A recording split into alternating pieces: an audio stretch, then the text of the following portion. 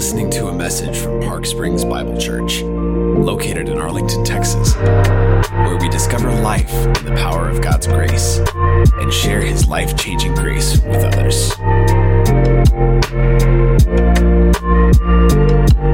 Join us as we hear from the Word. Amen. Well, good morning. It's a blessing to be with you this morning as we continue our sermon series on changed, looking at encounters people had with Jesus and how they were affected by those encounters. And as many of you know, those are being accompanied with songs God has just worked out of our congregation. And so after today's sermon, we will be singing another new song based off the text of the scripture. Our text this morning is in John chapter 8, and I would invite you to turn there, and we will begin with the reading of God's word this morning.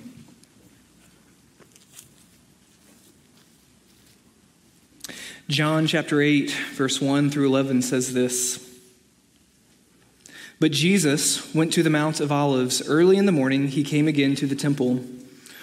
All the people came to him, and he sat down and taught them. The scribes and the Pharisees brought a woman who had been caught in adultery. And placing her in the midst, they said to him, 'Teacher, this woman has been caught in the act of adultery. Now in the law, Moses commanded us to stone such women. So what do you say?' This they said to test him, that they might have some charge to bring against him. Jesus bent down and wrote with his finger on the ground. And as they continued to ask him, he stood up and said to them, 'Let him who is without sin among you be the first to throw a stone at her.' And once more he bent down and wrote on the ground. But when they heard it, they went away one by one, beginning with the older ones, and Jesus was left alone with the woman standing before him. Jesus stood up and said to her, 'Woman, where are they? Has no one condemned you?' She said, 'No one, Lord.' And Jesus said, 'Neither do I condemn you. Go, and from now on, sin no more.'"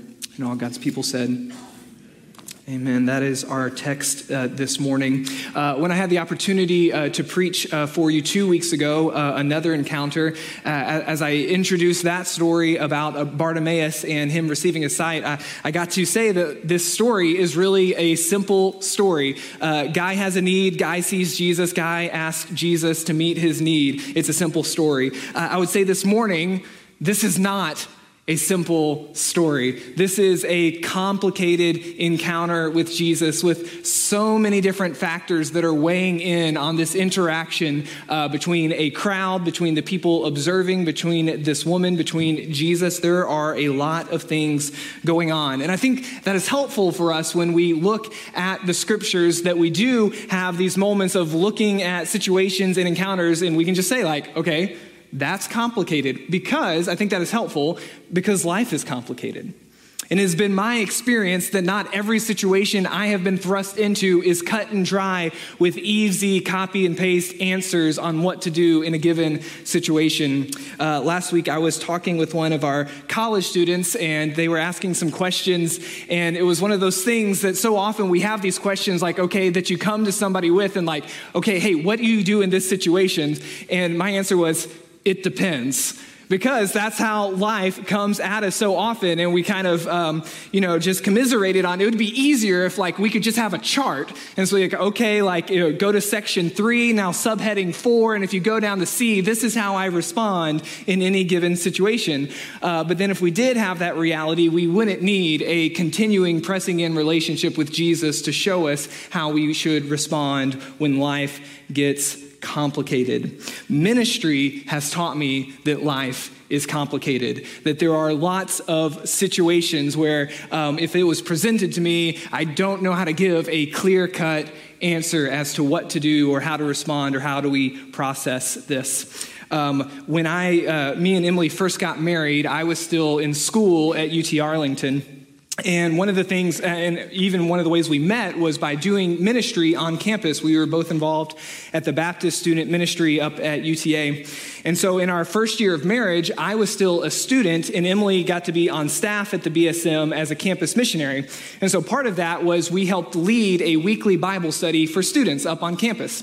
And so it was kind of a unique thing. We were, just into our marriage, and we're still being able to do the college thing. And so that semester, the Bible studies, we were walking through the book of Matthew. And so I remember one of our very first weeks of doing this. So we had invited all these students, some who had been involved, some who weren't, some who were Christians, some who weren't. And so kind of how it worked itself out, we would, read the passage, and then we would try to facilitate a discussion about the scriptures. And so I remember one of these very early weeks, we were hitting the portion of Matthew where Jesus does his teachings on divorce. And so even though I was new to the ministry, I knew that could be a particularly touchy subject for a lot of people. And so I kind of prefaced our talk with, hey, I know everybody has a different story and a different experience, and we all come from different families. Let's just read the Bible, see what it says, and talk about it. So, it was going well. And we had read the text, and I kind of fielded a few questions and was trying to tread lightly. And then this girl that was in our group that I didn't really know, I didn't have a relationship with, she kind of raised her hand. And I said, yeah, did you have a question? And she said, yeah, and this is how she started. She said, what if there are two people who are married and they love each other, but then one of them hits his head, and then the other one is crying all the time, and then what do you do? What if? I said, that sounds really tough. I don't know. The next day, she tracked down Emily on campus. And she shared that her parents had been married, and then her dad had an accident that had set off schizophrenia. And he had left their marriage and had trouble fitting into regular societal norms, and so was inevitably living on the streets. And so it had broken apart her family. And so she wanted to know how the Bible spoke to that. And so often in life, we are thrust into these situations where we would love a clear, black and white, simple answer, but that's not how life is. And I think we can all recognize that. And so that's one of the things I love about this story is it's not simple. This is a complicated scenario, a complicated situation that we see Jesus engaged in. And so on the surface, maybe it could look like there's some simplicity to it. And so, Jesus is teaching, which is what he has been doing for a while. So he has a reputation. And part of that reputation, he has gained the title of a friend of sinners. And so he is engaging with people that the religious people would not. And so as an aspect of that, he's also gained some enemies that do not like what he is representing here in that time. And so he is teaching, and a crowd comes, and they bring a woman. And the Bible says that this woman has been caught in the act of adultery. And so what do? They thrust her in front of Jesus, and they want him to take a stand right here, like what's wrong, what's right, weigh in here, Jesus. The law of Moses says that somebody caught in the act of adultery should be killed by stoning, but what do you say? And so there is all these layers that we could pull back, some questions we could ask about this situation,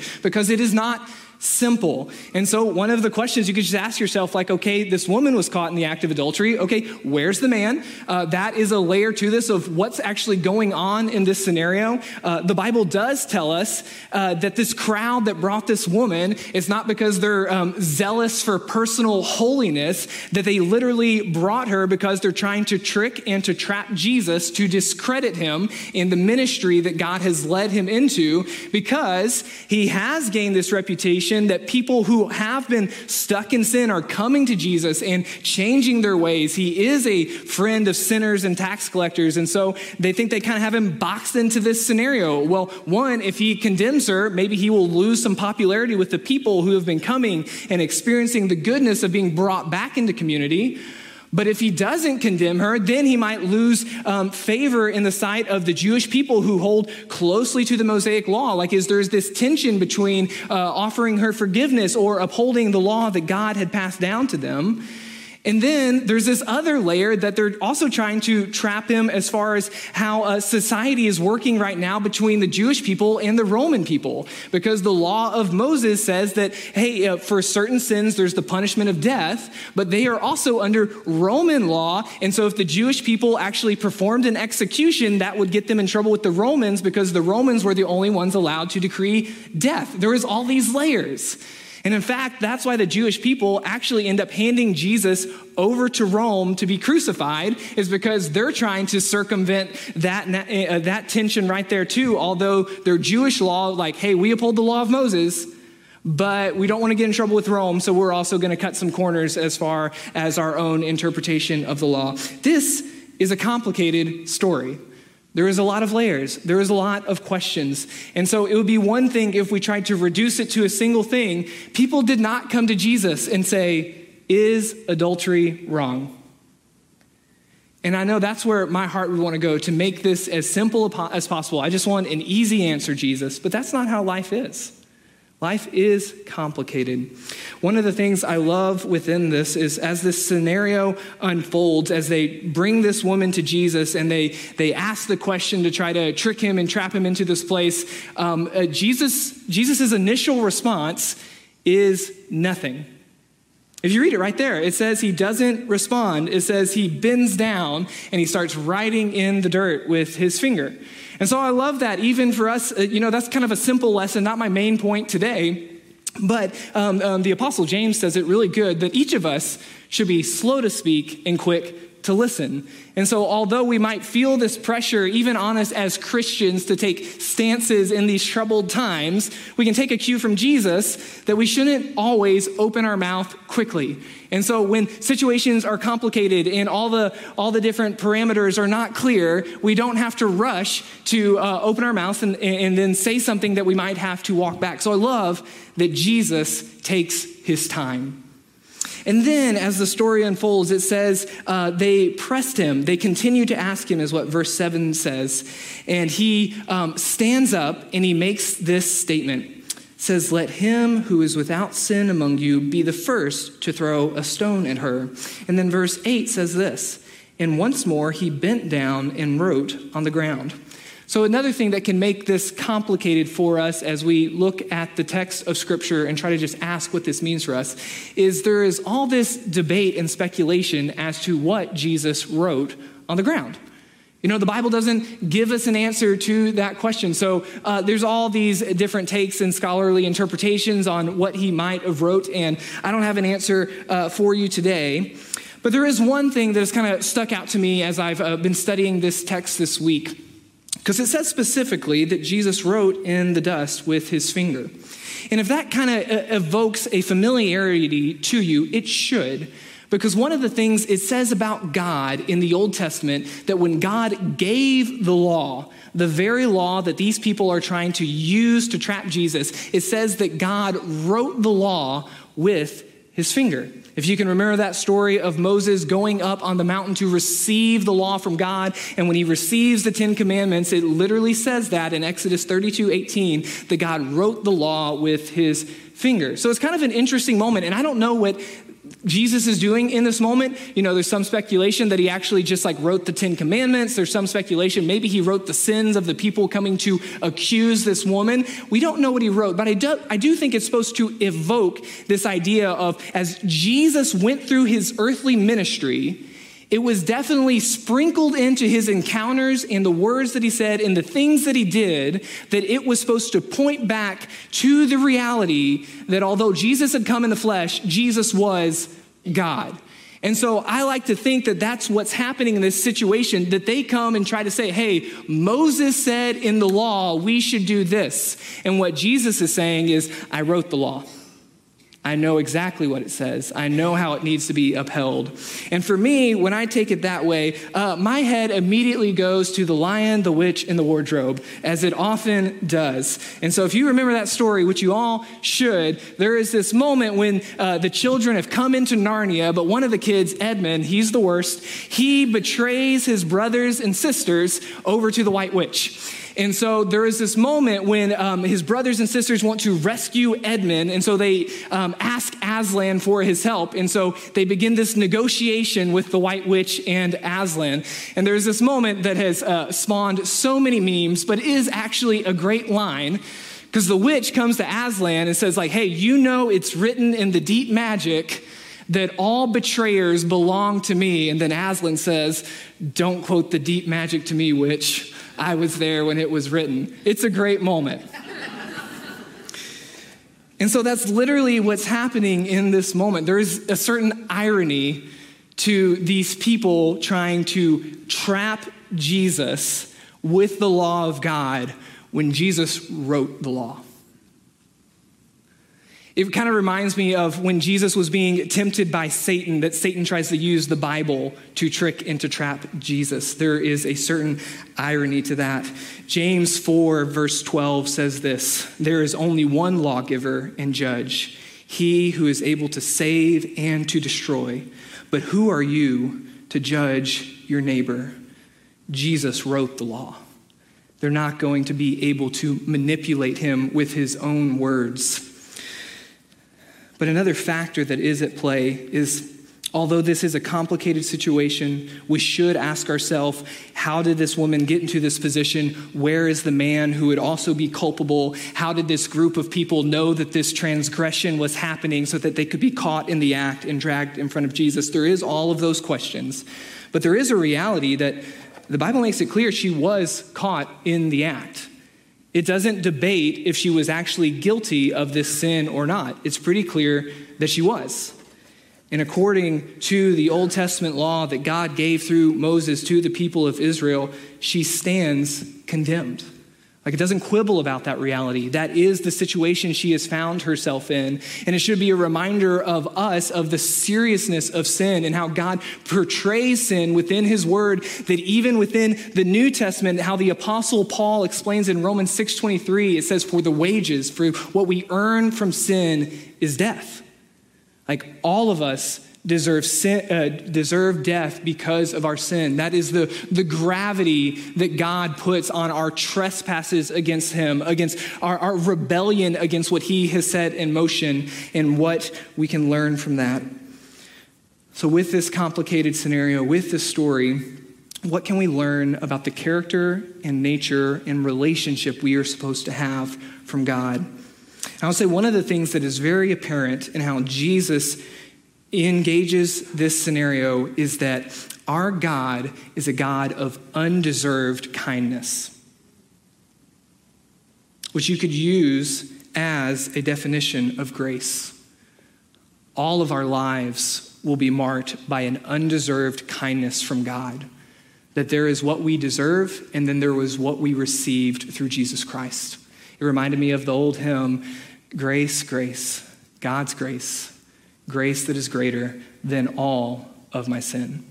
And so that is what that woman receives in this moment from Jesus. She receives an undeserved kindness. It was not Jesus' fault that she was set up or caught in the act. He did not make her choose this course in her life that led to this moment, but how he responds to her in this moment is undeserved kindness. That is something we can learn about God, that when we face these complicated scenarios of maybe we don't immediately have a clear-cut black and white answer, what's right, what's wrong, where does our Lord and Savior turn to? He turns to extending kindness.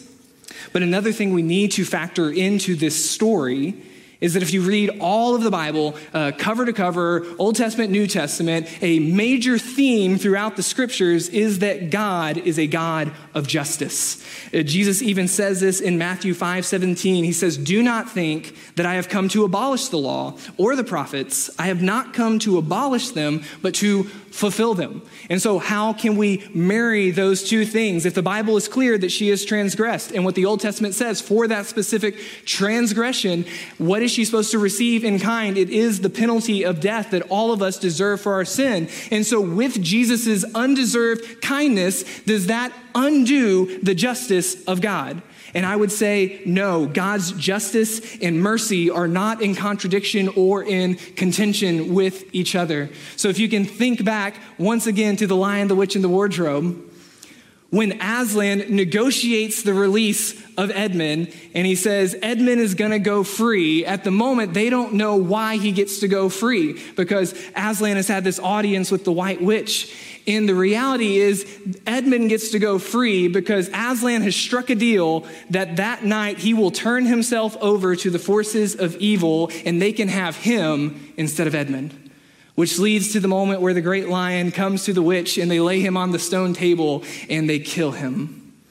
Which leads to another excellent quote that Aslan says after he is resurrected. He says this, that there is a deeper magic at work in the world that was written in that the witch does not know, that when a willing victim who has committed no treachery was killed in a traitor's stead, the table would crack and death itself would start working backwards. God's justice and his mercy are married in the person of Jesus Christ because the punishment for sin, he did not just evaporate into nothingness, he took on himself so that the righteous requirement of the law would be upheld in Jesus Christ. Jesus interacts in our mess with undeserved kindness because he has already taken the punishment for the sins of the world onto his own body.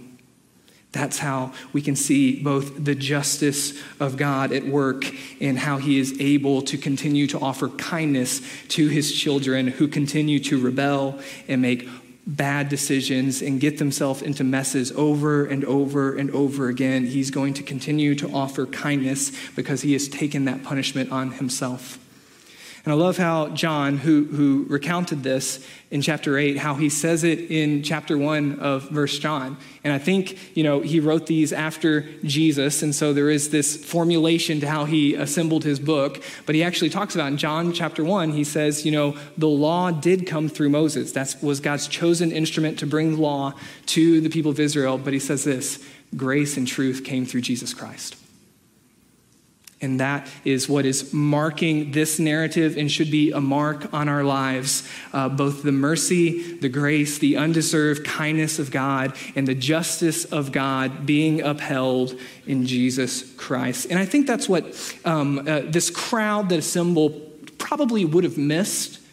Is that, that's not even a new idea to the people of Israel. They did have the Mosaic law. They did have, hey, here's a list of trespasses. Here's how God wants you to deal with them. Here's the sacrificial system. But they should have looked back even into their own history and what God had been revealing about his nature and character all throughout the arc of history. I would go back to the story of Abraham and Isaac.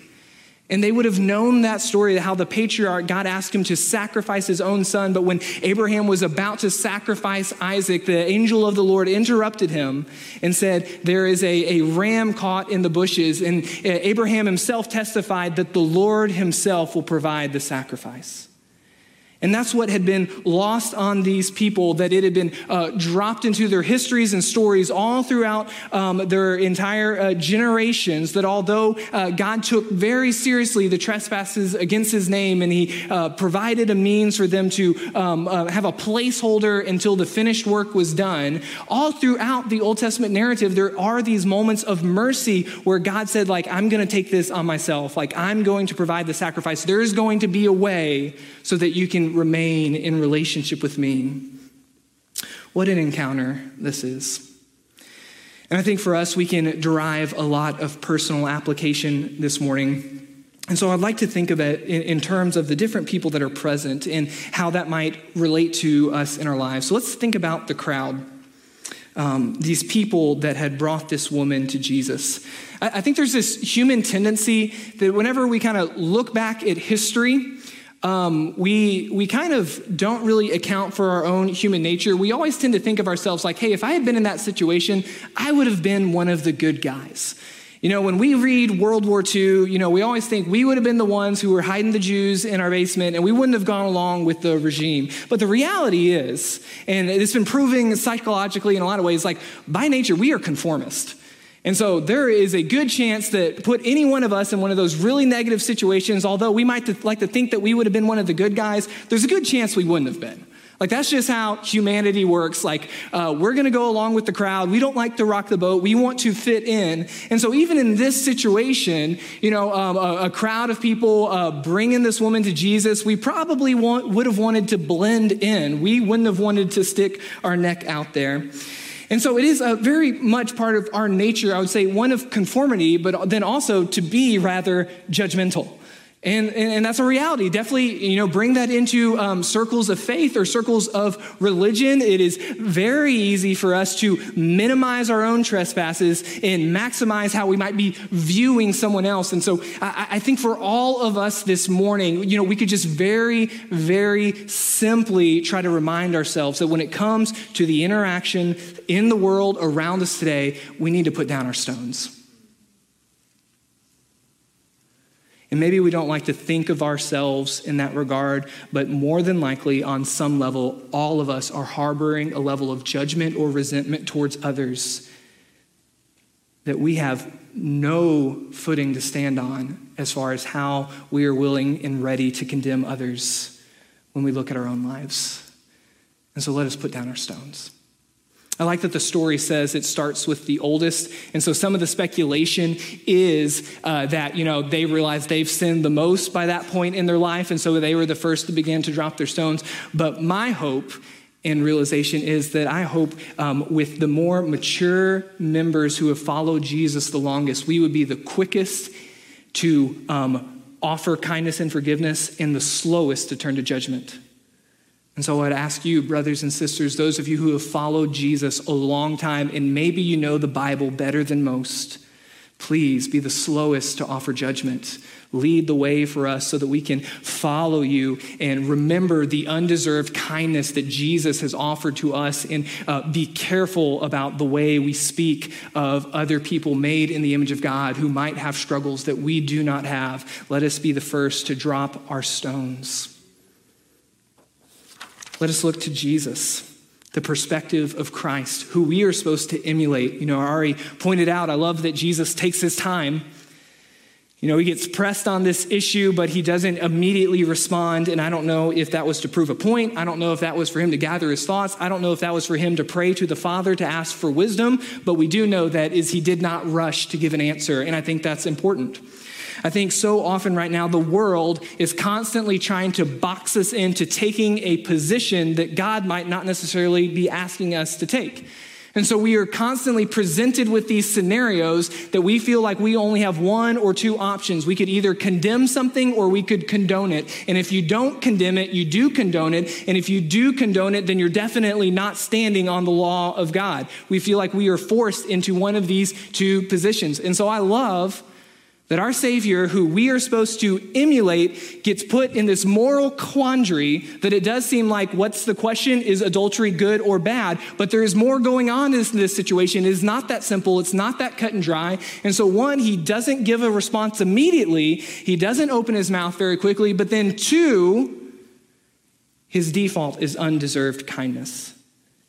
We need to follow Jesus's example when it comes to the difficult situations we are going to be pushed into, when two different sides are going to be pulling at us to make us stand one way or another. How does Jesus respond in these situations? It reminded me, and I love the story of Joshua in the Old Testament, because Joshua is leading the people of Israel into the promised land, and they're about to go up and face this big city called Jericho. You know, they're going to sing, they're going to walk around, walls are going to fall down. It's going to be super exciting. But one of the things that happens is it says right before Joshua is supposed to lead the people of God into the battle, it says he's out walking and he is confronted by a figure. And so it's like this angelic being that Joshua encounters, but Joshua's default, the very first thing he says is, "Are you for us or are you for our enemies?" And what this figure says, who is revealed to be the commander of the armies of the Lord, he says this. He says, "No." And I love that. Because that's where my head goes so often is, are you for me or are you for my enemies? Are you on my side or are you on their side? Are you on this side of the aisle or are you on that side of the aisle? And so when this figure who I would say is a pre-incarnate Christ in the Old Testament encountering Joshua, and Joshua says, are you for us or for your enemies? He just says no.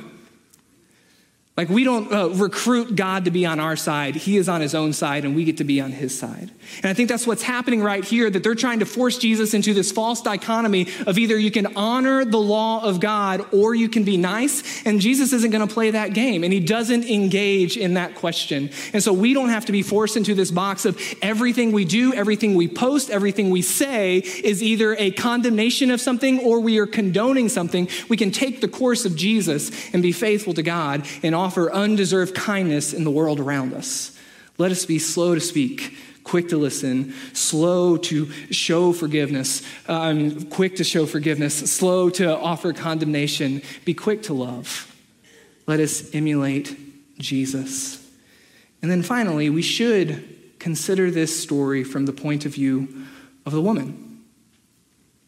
And I know many will immediately identify with her. I would say two of the biggest drivers in all that we do are shame and fear. And so I think we can all recognize that. I mean, just the level of shame of being publicly exposed like that. It's like everybody's worst case scenario, like, hey, what's the worst thing you did? Okay, what if during that moment, a group of men bust into that moment and then drag you in front of the town and tell everybody? Worst case scenario. But not only that, I think we often focus on the shame of this woman caught in this act, but like, they're literally trying to decide if they're going to kill her right then or not. Like, the level of fear in that moment, like, I have not experienced something like that. That sounds horrible. And so I don't really know what that would be like. But I do know that many of us make decisions out of shame and out of fear. So we need to consider if we are identifying with that woman and what would be our response. How would we interact in that situation where the worst thing about us, if you have a worst case scenario in your mind, in regards to the Christian faith, what if that came to pass? Here to me is the crazy thing about this story and the crazy thing about the gospel of Jesus Christ. Worst case scenario is happening for this woman, but I'm just going to guess right here, as she looked back on her life after this moment, this might have been one of the best days of her life. The worst thing about her was brought to the very feet of a religious teacher, and she was met with undeserved kindness. That's the gospel of Jesus Christ. I love what it says in the story of Joseph when his brothers sold him into slavery. And there's this moment when he gets to confront his brothers. He makes this statement that should reverberate throughout the scriptures into how we view the situations we're thrust into. He says, what man meant for evil, God meant for good. And so even if we are being sinned against and drugged before a crowd and exposed to the world around us, what man means for evil, God means for good. And so the worst moment of her life was brought before Jesus, and she was met with undeserved kindness. That's the gospel of Jesus. That should be all of our stories on some level, that the cross has exposed that we are sinners in need of grace. We could all be that woman caught in that moment, and our prayer in that time would be that we are met with undeserved kindness. I need all of you to open up your Bibles to the book of Romans chapter 8.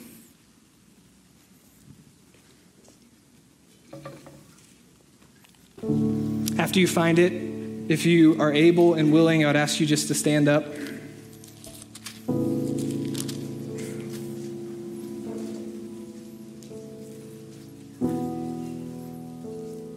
And I would just ask that as much as you are able to open up your heart and your mind, that you would receive the word of the Lord in Romans 8, beginning in verse 31. What then shall we say to these things? If God is for us, who can be against us? He who did not spare his own son, but gave him up for us all, how will he not also with him graciously give us all things? Who shall bring any charge against God's elect? It is God who justifies. Who is to condemn? Christ Jesus is the one who died. More than that, who is raised, who is at the right hand of God, who indeed is interceding for us. Who shall separate us from the love of Christ? Shall tribulation or distress or persecution or famine or nakedness or danger or sword? As it is written, for your sake we are being killed all the day long. We are regarded as sheep to be slaughtered. No, in all these things we are more than conquerors through him who loved us. For I am sure that neither death nor life, nor angels nor rulers, nor things present, nor things to come, nor powers, nor height, nor depth, nor anything else in all creation will be able to separate us from the love of God in Christ Jesus our Lord. Brothers and sisters, the only one who can condemn you doesn't. Go and sin no more.